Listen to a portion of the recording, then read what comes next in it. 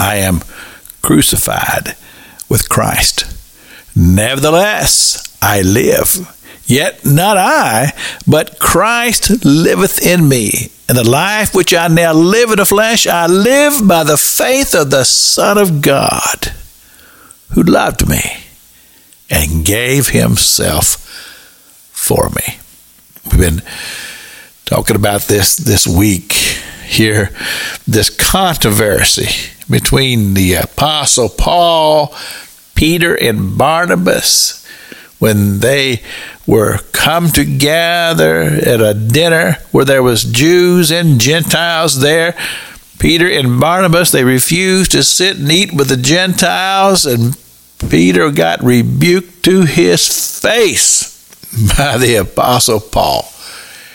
And he told him, this is hypocritical of you, because you, Peter, who received this great vision of that sheet coming down from heaven with all of those unclean animals in it. Rise, Peter, slay and eat. That which I have cleansed, let no man call common or unclean. That was what the Spirit of God said. And from that point, the doctrine changed in the church.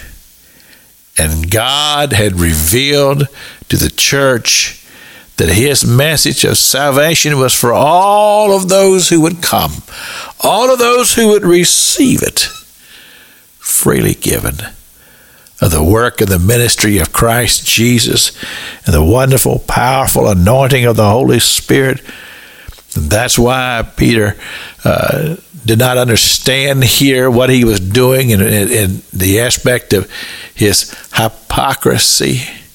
It was affecting the very work and the ministry of the gospel.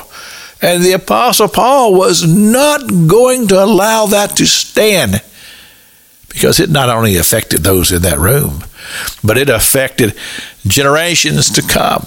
And I thank God that the Apostle Paul had the courage to stand, because I would be one who would be excluded.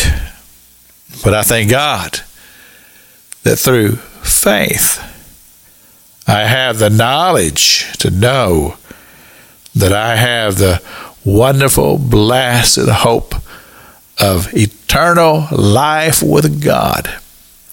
My sins washed away by the very precious blood of the Lamb. I live by the faith of the Son of God, who loved me and gave himself for me.